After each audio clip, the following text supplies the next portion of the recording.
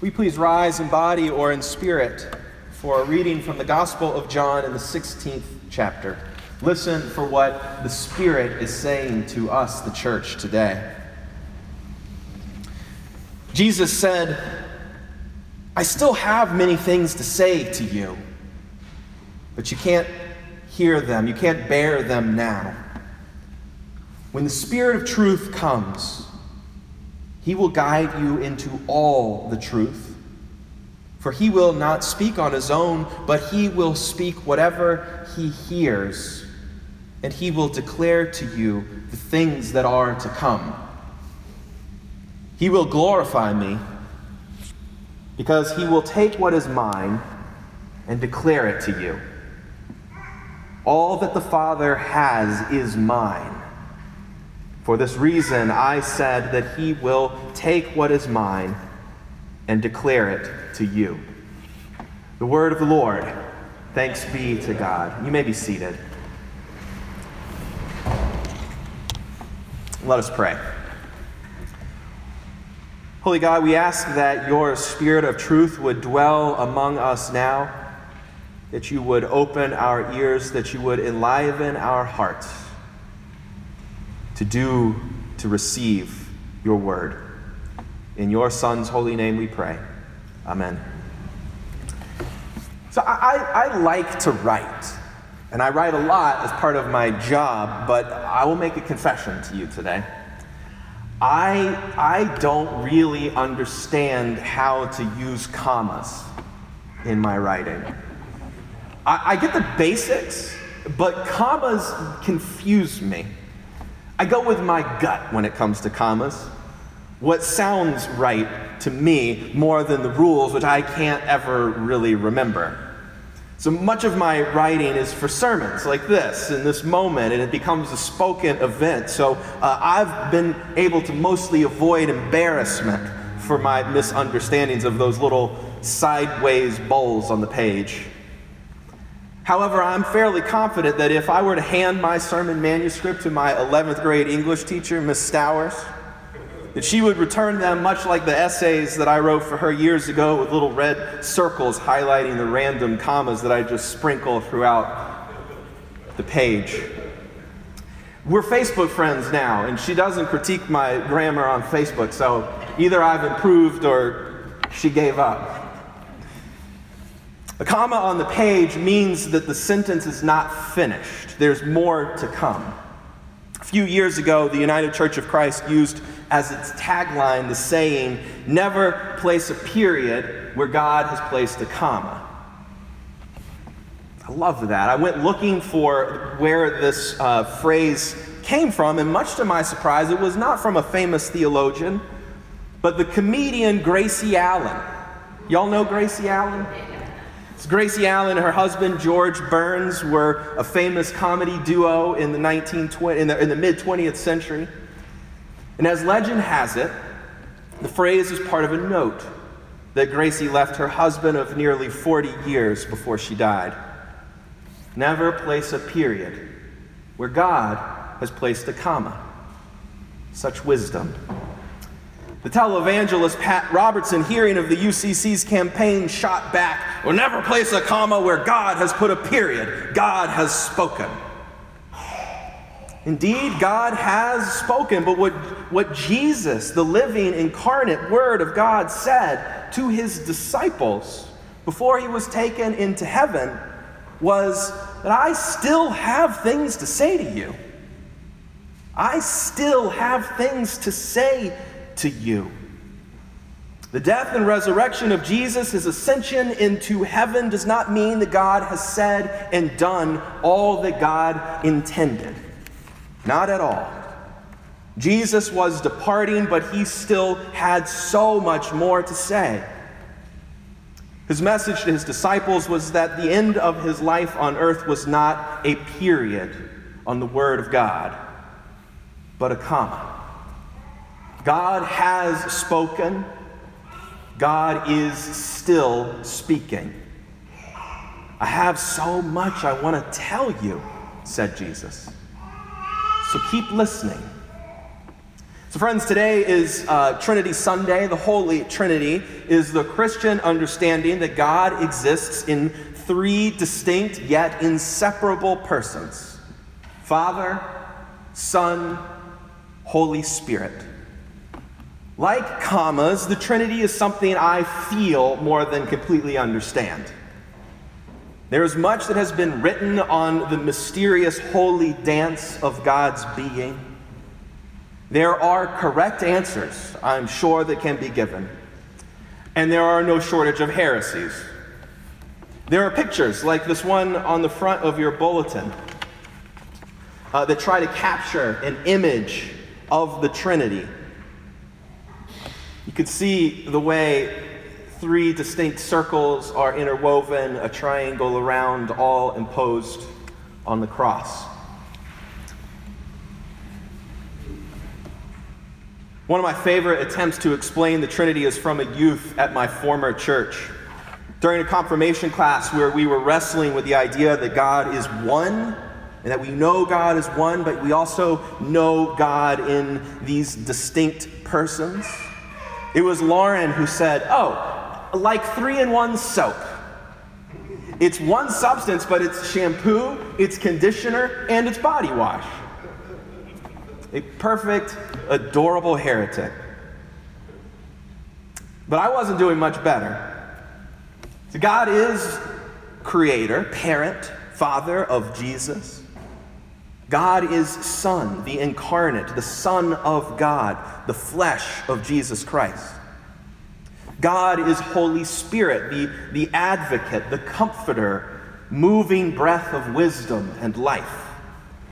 God is mystery, and yet God is known. What is helpful is to know that God is alive. And in the Trinity, God is alive, and God is active, and God is speaking, and God is working, and God is bringing forth life and the enjoyment of life through a holy relationship. That is, God has always been this way. In the beginning, God created the heavens and the earth. All that you see, all that you don't see. Earth was a soup of nothingness, a bottomless emptiness, an inky blackness, translates Eugene Peterson. And then God's breath, God's Holy Spirit, it brooded like a bird over the watery abyss. And then God spoke, light, and light appeared. And God saw that light was good. And so God kept speaking, and all that ever was, and all that is, and all that will ever be became, and it was good. And God looked over everything that God had made, and it was good, so very good. And so God continued speaking. And then one day, God's word became flesh and blood, a baby born of Mary. God's word became human, entered our world. When Jesus was betrayed and crucified, God kept speaking. Out of the darkness of death's sealed grave, God spoke. Life prevailed over death. Jesus said, I still have many things to say to you. So the Holy Spirit that brooded over the watery chaos of pre-creation was sent to brood over our current chaos. God is still speaking. Jesus said the Holy Spirit is guiding, speaking the word of God to us. God has spoken, but God is not finished. So how do we make sense of all of this? Well, must we? Must we understand in order to know the grace of God, the value of life together in discipleship, hope of the resurrection? Must we understand? No. No. In fact, we cannot. We cannot understand, but we can embrace. We can embrace the one who is already embracing us. We can embrace the mystery of creation, of the universe, the mystery of God's forgiveness and grace, the mystery of these unique relationships that we have on earth, the mystery of the Holy Spirit, the Holy Trinity, the commas spread generously throughout the unfinished story of creation. God did not create us in order that we figure it all out and understand it all. God created us that we trust and that we love, that we enjoy and celebrate this life lived with God and all that God has made. That's why God created us, to trust, to love, to enjoy, to celebrate forever. The Trinity is an invitation for us to become lost in the wonder and the awe of God, noticing simply that God exists in a divine relationship and not alone, that we exist not alone, but in a holy relationship with God and all that God has made. We are invited to not put a period on what we think we know, but a comma, open to the mystery of God and the universe, noticing what has come before us, noticing what we are in the midst of, and to wonder, helplessly but hopefully, about what may come next. As Charles Wesley's famous hymn declares, lost in wonder, love, and praise. I love how the psalmist puts it. When I look up into the heavens, the work of your fingers, the moon and the stars that you have established, what are human beings that you are mindful of them? Mortals that you care for them. I wonder, what are human beings that you, O God, are not finished with us? That you care for us, that you are still speaking to us, that you are still asking us to notice how active is your love for us. In his letter to the Romans, the Apostle Paul is in a way trying to remind early Christians that God is not finished speaking and acting in the world. When Pat Robertson said, don't put a comma where God has put a period, God has spoken, what he misses is that God's word is still active and alive in the world because humanity is still in need of what God provides, hope. In these days where so much seems uncertain, frightening, sometimes we want something concrete to comfort us. Maybe it's not helpful to hear that the triune God is beyond our understanding, is known most in our wonder and our love. The early Christians lived in a very uncertain world, as we do. There was persecution and suffering. There was despair. This week it was reported that in the United States, so-called deaths of despair are at an all-time high. These are deaths from suicides, drug overdoses, and alcohol. These are deaths related to suffering, to hopelessness, to helplessness. Hopelessness sneaks into minds too chaotic, too frantic, too anxious, or sad, too pained to find beauty and meaning looking at the heavens and the works of God's fingers. For those who have lost hope, it becomes imperative that someone is there to speak the truth, to give hope, to encourage, to keep breathing in deep breaths of God's holy breath, to seek life, to whisper or to shout into the face of despair. Do not put a period here. God is still speaking, still acting. Paul told those who are suffering that their pain must not define them. They must know that God is there. Paul says, don't put a period because God is alive. God is active. God will not let suffering define us. God will not let suffering be pointless. Suffering, while never caused by God, is transformed by God, who has always been bringing life where no one expected it. Suffering taken into the hands of God, says Paul, produces something. It produces endurance, and And endurance produces character, and character produces hope. And hope is active. Hope is alive.